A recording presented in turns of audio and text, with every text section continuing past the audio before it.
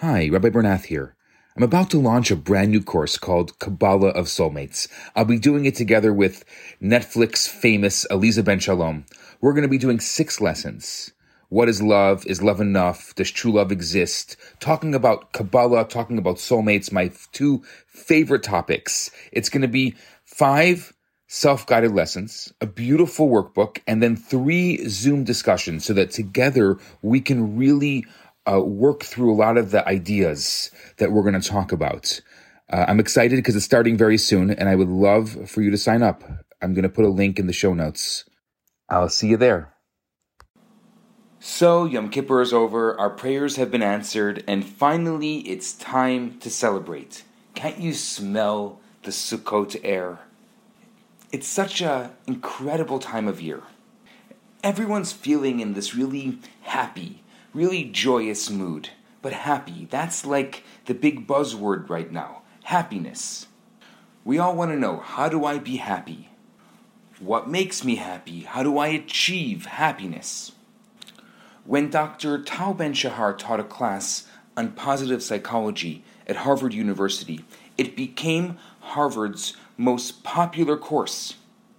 Ask parents today what they want most for their kids. Chances are they're going to tell you happiness. At some level, we all want it. Simple, happy. Simply being happy. So, how do we get it?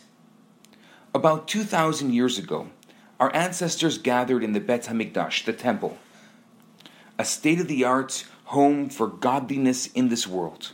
Every day, offerings were being brought on the altar together with wine.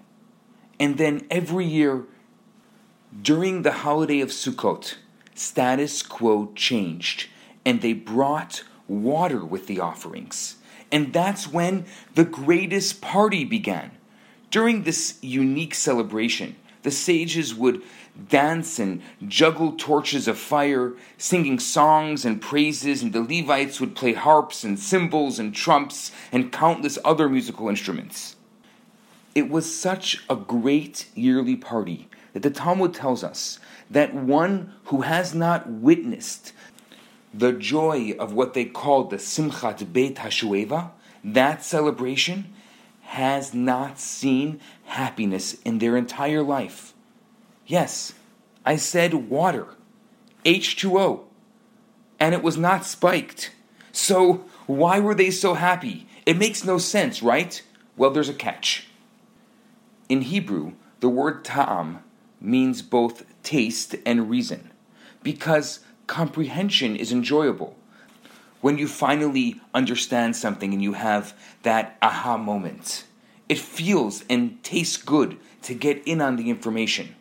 Wine symbolizes that feel-good moment. It's smooth, rich taste, and the aha moment of intellectual curiosity.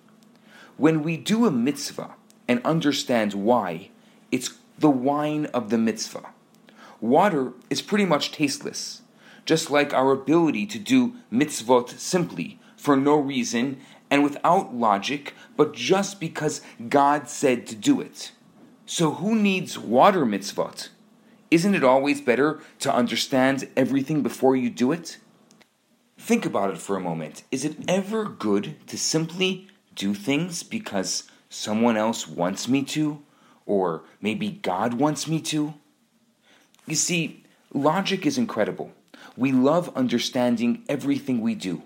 But logic has limits.